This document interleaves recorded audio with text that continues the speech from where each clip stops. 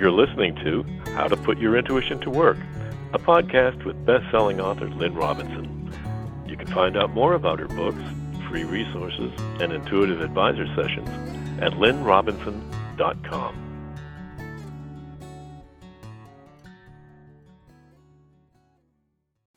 You may have heard of the movement that's known by the initials WWJD.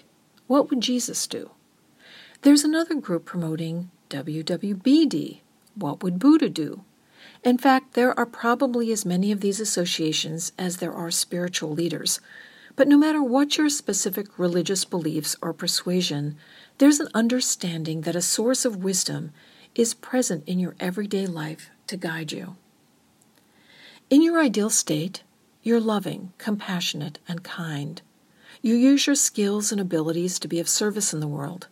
And when you're happy, fulfilled, and passionate about life, you're living your purpose.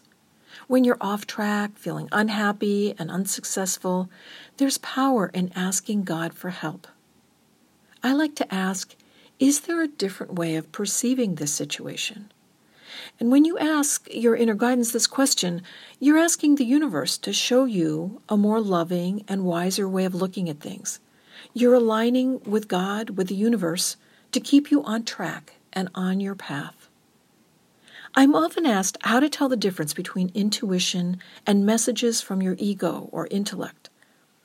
The question is sometimes phrased, how can I tell the difference between my fears, or even wishful thinking, and my intuition? I believe that messages from your inner wisdom are usually reassuring and loving and contain guidance that makes you feel calmer, more peaceful, confident.